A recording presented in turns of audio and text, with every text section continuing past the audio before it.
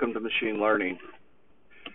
Okay, I want to talk about flat hierarchies and why they're important in an organization. Flat hierarchies remove bureaucracies inside corporations, and bureaucracies are expensive. Bureaucracies are put there to create simple hierarchy structures where authorization is required for different steps of the process. The idea is that you have an overseeing or governing body that ensures that policies are proceeding according to company objectives or organizational objectives. And so it's viewed as a safety mechanism.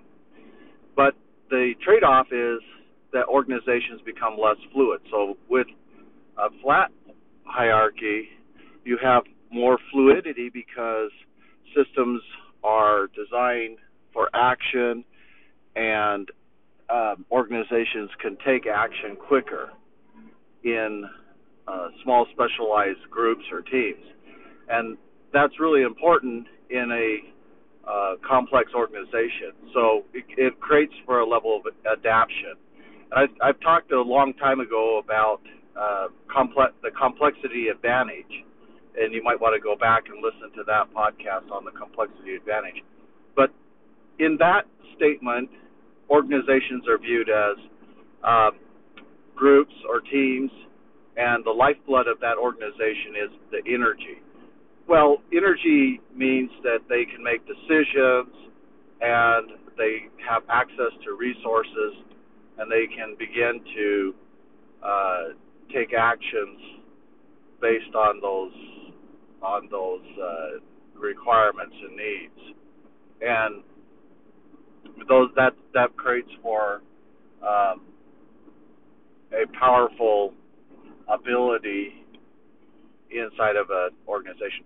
Well, now one of the key factors of flat hierarchies was Shackleton's method of management, and he had he was real close to the men he worked with, and he provided comfort, and he always had a little bit of resource to provide them, and he allowed for them to have a good quality of life, go on long walks, and played games, and there was a certain level of sociality, and those men were able to survive incredible hardships. I think they were on that Elephant Island for 2 years. Well, maybe the first great example of flat hierarchies was Alexander the Great. Even though it may seem strange, his actions may seem strange when he attempted to walk across the desert with his men. He inspired a lot of bravery, and it was very dangerous for him to have done that, because he could have died of thirst walking across that desert. But in the process of doing that, he inspired his men that he was a hero. And so we see this hero leader emerge in flat hierarchies, where they're viewed not as an impersonal leader, but they're viewed as a leader who they can talk to, and they're willing to support. And that's really critical in an organization, that you have people that are willing to support you and help your success. And I'm trying to think of some modern day heroes that I'd love to work for that would help them be successful, rather than just pull a paycheck. And that's kind of one of those things that you have to be inspired by. I don't think you can force yourself to say, I want to support this guy. You have to be inspired by their views, their goals, what they're going to provide back for you, your future, and what's the unifying purpose of what you're doing. And so if you believe in the things that you're doing, you may support it. Like I was listening to Nikola And I really find that case study interesting. Its stock has been severely depressed for probably 2 years or so, but yet it seems to be that the people who are building the technology believe that they're changing the world. So they have fuel cells that can run in extreme cold, and they've added very advanced tracking systems. So, like, if it begins to skid on ice, that the wheels will spin at different rates, and you don't have a spin out. And it's just really good for handling. It didn't add the automation that I would have thought would have come with self-driving semis, but the experiences focus on the engine, on the technology, on the reliability, on the pull power, on the range. On the first round of semis that are coming offline, I think they're planning to have like 500 this year, will be electric. And maybe that's just due to the fact that electric is so popular. But the electric semi does not have the range. So to my mind, that was a mistake. The technology to build the fuel cell semi was definitely there, and they should have moved to fuel cell immediately and positioned themselves out front in the lead on that race, and then worked with strategic partnerships with GM to scale the fuel cell semi into mass production, where they're not just producing 500, but maybe they're producing 1 million semis a year. And if you could reach that level, it would be such a game changer, because there would be a huge switch from diesel-powered semi to fuel cell semi. And that primary reason, and I've pointed this out in the past, is because of range and also the availability of mobile hydrogen stations that can be put in key locations to provide the hydrogen refilling, like Liquid Air, and they specialize not only in the stationary fuels hydrogen production, but they also have mobile units that can be put on site. So that would have created a huge surge for them, and there would have been, you could set up different routes and identify those key routes and put the mobile units in place there for the semis to refill. What's amazing about the fuel cell semi is that it only produces water as a byproduct. So when you're watching the Nikola demonstrations, you're seeing a lot of steam coming off of the semis, and it's just water. It's water steam. So it's very healthy for the environment, and as a result, I think as the world moves towards this unlimited energy scenario, where we're constrained by shortages, then the war machinery, every time there's lots of war in the world, there's always energy scarcity. I don't know why that is, but there must be a connection to the military-industrial complex, where the Middle East becomes important for oil resources. But the United States has the oil, so it's not a factor in terms of dependency on the Middle East for our oil. So I don't understand why we're not increasing our exports of oil. But like I said, it has to do probably with some sort of military-industrial complex that prevents the free-flowing of oil on the free market, and creates scarcity by regulating and by subsidizing Middle Eastern countries, Arab countries. And so the Arab countries during war do very well in terms of profits. And that may help politically, geopolitically, advance certain key objectives. So there's always a strategy behind it.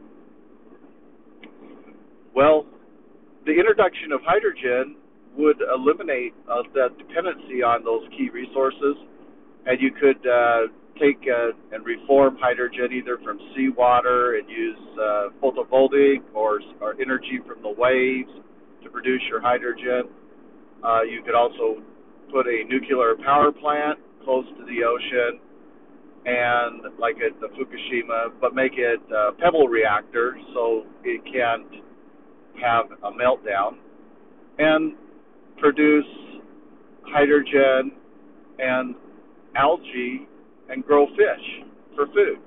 So there could be multiple byproducts of the energy production: hydrogen, algae for fish, and then food for consumption, fish for consumption.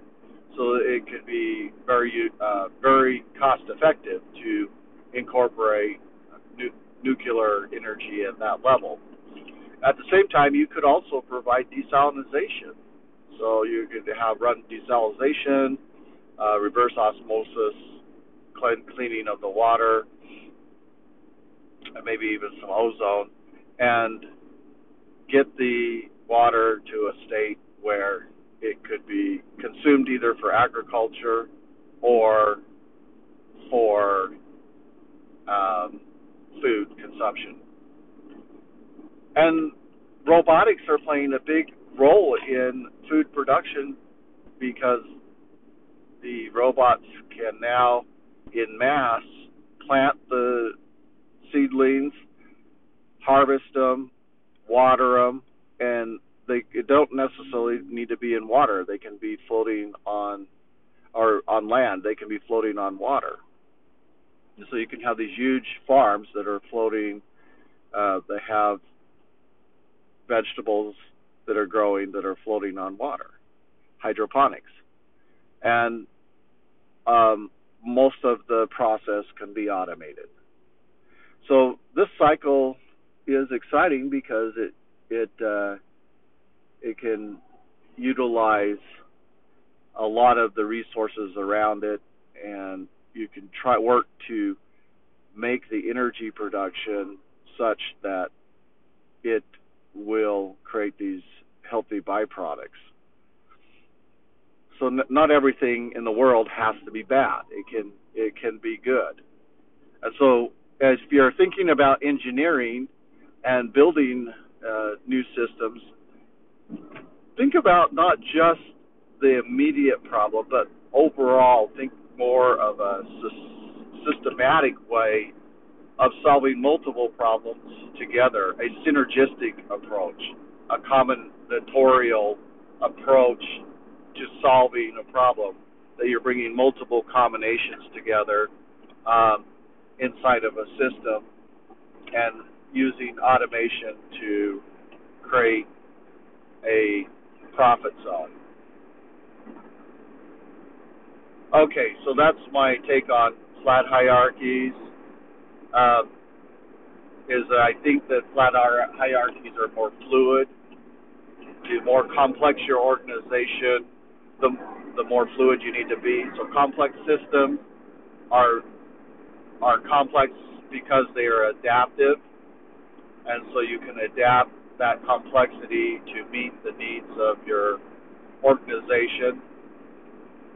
And increasing the complexity is good because it allows for more possible ways to meet the needs of the end users. And so that you're looking at cloud, and cloud is pretty complex. It's very complex. I don't understand cloud because I've never worked in cloud. But it adds many different services, and you look at who has the most services, Amazon or Azure Cloud. And Azure Cloud is really accelerating its growth, I think mainly because of its tool set. The huge success of Visual Studio, the huge success of Azure, um, the usage of SQL Server, and lately CosmoDB. I think more companies are starting to like the value of NoSQL or even GraphDB. And I know I'm thinking about using some of these technologies to create more adaptive ways of meeting customer needs.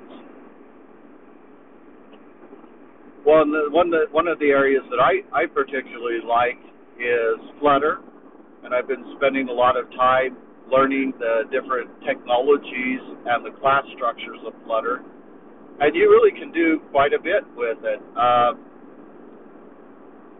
So one of the things I liked about it this week is I was having a kind of a problem with my change notifier provider, in that it didn't seem like the change notifier provider was getting called fast enough by the provider listener, context listener, and I was changing the value, but I was noticing that that my counter was jumping. It wasn't a smooth incrementing value, so I had a timer connected to it in my class that I extended from Change Notify. And what Change Notify does is that's your model. And so the model, you can interact with the model, and you can then change values in the model, and then you say notify listeners.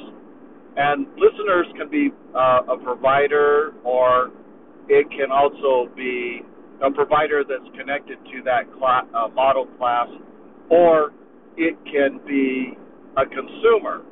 So you could set up a consumer widget, and then it has a context, and it's going to receive the model from the listen notifier. So the overall provider is going to send that along the stream, and that consumer then picks it up off the stream because it's listening for that model.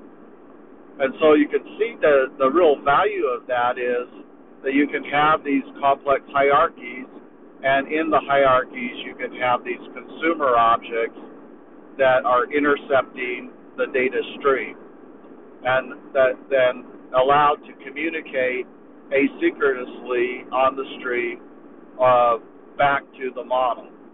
So you can have methods in the model, you can have attributes in the model, and there's a lot of functionality that you can utilize in the model. So what I did in that example is I had it calculate a hexadecimal value, which I converted into an integer for a color, and then I changed the background color of the scaffolding app bar.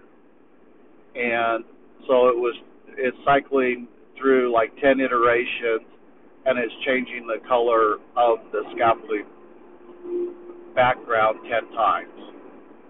And that was all done with strings. And so you can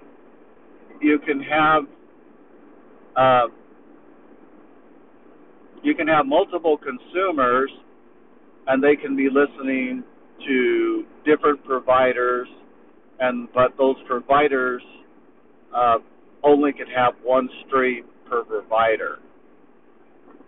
So I haven't tried the multiple provider scenario yet, but Flutter does allow for a array or a list of providers that have various streams on it. So you could have a model provider, you could have a web API provider, you could have a file management provider.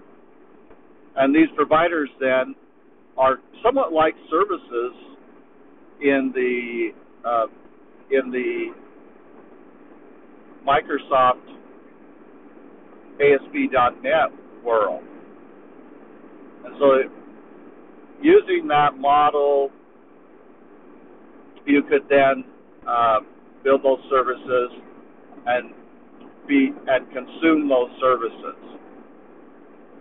So that provides for a really rich experience for the user. You can have multiple things that are going on at the same time and not blocking at the user interface thread. And that has always been a super challenge in writing code, is keeping everything asynchronous and not blocking that main user thread.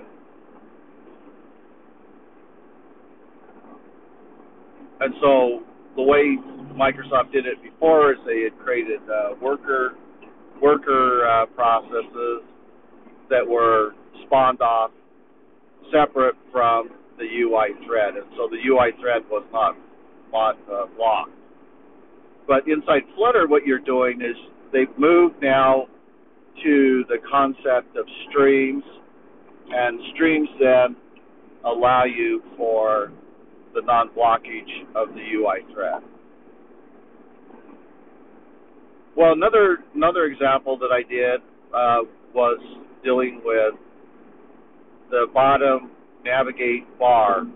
And the bottom navigate bar is actually quite simple. It's a component, it's an attribute off of scaffolding, and you have it as a parent widget, and then as items, then you have a list of bottom navigator bar items, and then you can utilize those list of items to with icons to create buttons at the bottom.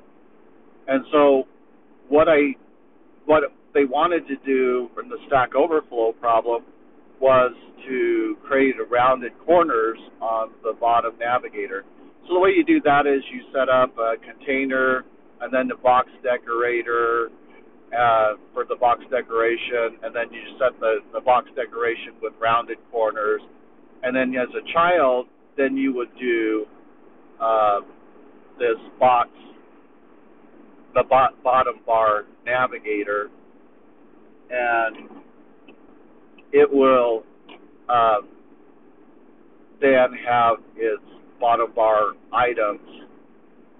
And the key was to clip the rectangular area that represented the bottom bar so that you didn't pick up any of the background image. So I created a background image.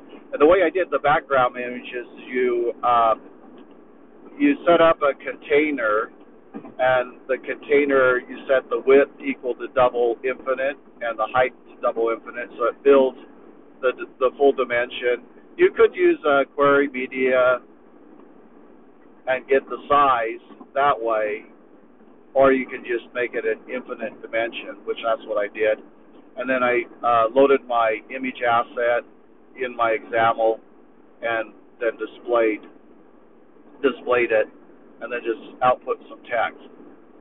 So you can see with Flutter there, you kind of have to start to think like widget component technology and streaming, and you don't really worry about when things arrive. You just wait for when things arrive, and then you process it when they do arrive. So there's this kind of technology that's done that way,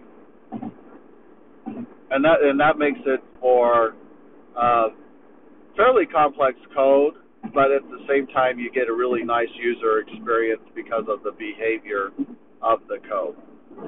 And so it almost looks like, if you have studied SignalR, it almost acts like SignalR, and I kind of wonder if in some ways they utilize some of that technology of streaming that was embedded in SignalR and then they incorporated that into the components that were kind of universal across all the devices. So you have iOS streaming, you have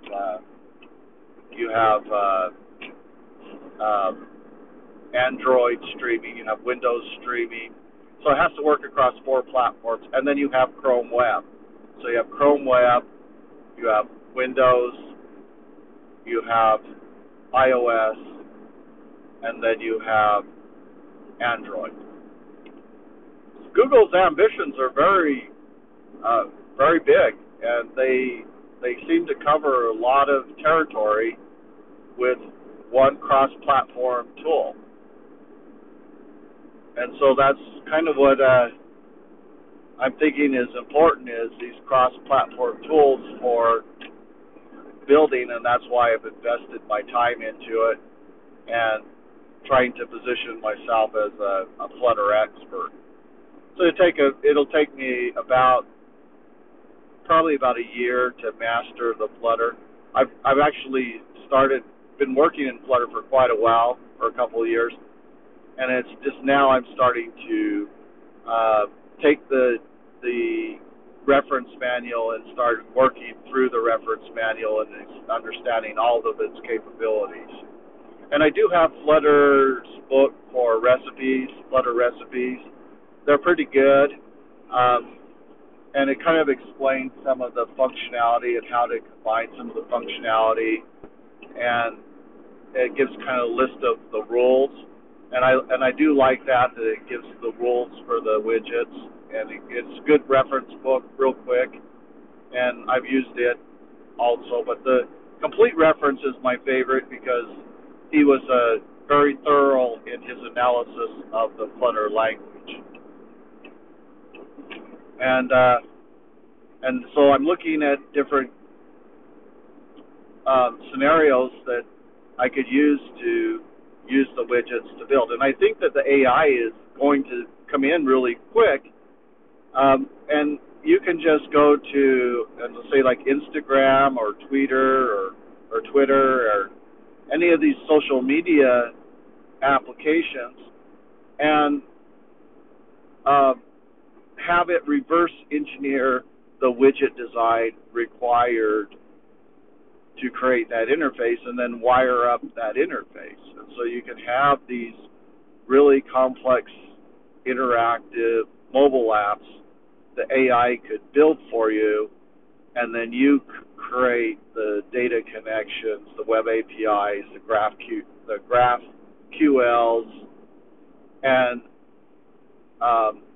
interact with the data stores. And then, so those are some of the high-level approaches I think that will be taken in the future, just to accelerate and understand some of the complexity. And AI is going to be a real important role in that, as it can learn from more examples than I can, and it can then cover a wider space quicker. And so this natural language processing to code is something that is going to be utilized more and more. And it may be just utilized to do the templating, to just create the basic template, then you look at it. That was way Microsoft MVC worked, is that you had these various templates, and when you wanted to create a data form, you accessed these templates, and it had all the CRUD operations in it, and it had the HTML helpers, and so it generated this code for you, and then you came in and set up your styling and custom look and feel. Well, with widgets, you don't necessarily have to do that. With widgets, they already have a standardized look and feel, and you modify the theme. You can add child widgets like images or sound clips or video. And these components then will work as children of other bigger components. Like you have a column component, And underneath columns, you can have row components, and under the row components, you can have widgets that are box fits, or you could have size boxes, or you could have flex box. There's a lot of different components that you can put in there that will work with these parent widgets. And so it creates for a lot of complexity, but at the same time, as we've talked about, with that complexity, you can solve a lot of problems. And, Google's pretty good about releasing out widgets, because I was looking at one for a game that I'm thinking about and I'm designing out. And it has, and I was looking at the slider switch bar, or switch slider bar, or let's see, what was it called? Switch list tile, I think it's called. And it already had the switch in it on the list bar, so it had a title and it had the switch component. And so you just wire up that to a variable. And so it saves some time, and then it would allow which side the switch was on the leading side or on the trailing side. And then you could add an icon, and you could add a title. And so it would then fit inside of a list view builder. And you could use streaming to populate that data. So you can have a provider that makes the web API call over to the server and then returns back the data, and then the stream receives notification that there's new data on the sync controller, and then the components that are listening to that, the stream builders that are listening to that stream, then will cause its builder to run, and the builder then will pass the data to each one of the tiles that is generating based on an index. So it's index-based builder, using the builder object-oriented model. And I like that kind of builder approach to design, because that model is a pretty powerful one, because it all it does is build widgets, and it's just listening on the stream for something to change. And when you use streams, that's pretty much the way streams work. Is the stream, when it gets new data, it requests that the widget be built again. Now, with Change Notifier on the stream, the way it works is a little bit more elegant. Is it doesn't necessarily rebuild the widget, but it changes the widget's attribute. So, like, for example, I could have a provider, and I've got an attribute, let's say it was the color, and I have as an attribute on my my app bar the background, and so when that color changes, it'll automatically change that attribute and cause the Flutter to render out that color change. So in some ways, it's kind of like event programming that we're really familiar with Microsoft technology. And so my recommendation is if you're kind of scared of Flutter, I wouldn't be scared of it. Download your Visual Studio Code from Microsoft. It's a free download. Download your Flutter. It's a free download from Google. And then start to incorporate different Flutter libraries and start learning it.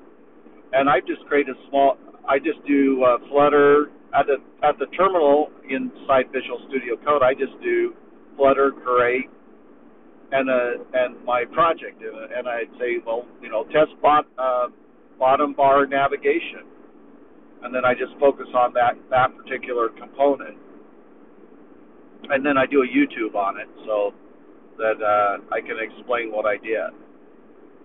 And that's just kind of the approach that I'm taking with Flutter. And I've got 250 subscribers, and I'm working, for 1,000. And so I'm working on building up my content. And I think once I get feeling good with Flutter, I'm going to start building up content on PowerShell. It seems like there's some interest in PowerShell, and maybe do some YouTubes on that. But the world is becoming digital, and so you have to begin to think of how to do programming. And your programming is going to be far more than just sequential programming. A lot of it's now object-oriented programming, and so you need to understand how the different object-oriented patterns were implemented in these modern frameworks, and then become comfortable in consuming those modern frameworks to solve problems. So that's my advice to you: is to get into Visual Studio Code and start building simple sample codes, and start building. Do 100 days of coding, and do 100 different samples, and that will build your confidence. And as you build your confidence, then your capabilities will expand. And maybe provide a website or put your applications that you're building on the App Store so that it has some usability. Because just like some of the little games that I've built, I like them because they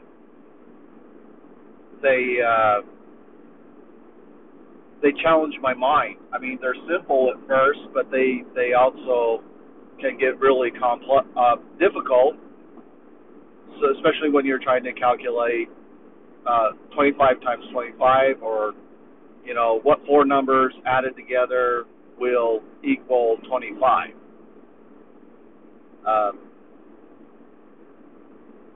I call that game I'm building Count by Five. So count by, and then maybe count equal 5 or multiple 5. I haven't really quite thought of how to do that. It's not really, you're not really counting by 5, but the end number is a multiple of 5. 5, 10, 15, 20, 25, 30, 35.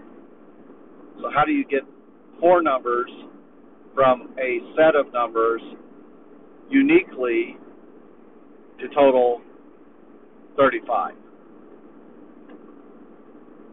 And so you have 16, 14, 10, 8, 6, 4, 2, and 1, 2, 3, 4, 5, 6, 7. Those are all your numbers you have. Take any four numbers, make and unique, and total that to 35. It's pretty easy. I mean, you take your big numbers first, add them together, and then see what other numbers remain, and you have to get the right combination so that it totals out to be four numbers in combination equaling 35. And see, so it's kind of a good game. It works your mind. It's fun. You get a score, and it's not a competition, so I don't have you, racing against someone else. You just get a score. You just, something to pass the time with, because I know that a lot of people enjoy counting, and we've done that as human beings since our birth. As we learn to count things like our money, like the things that we need, and those are valuable to us to be able to do.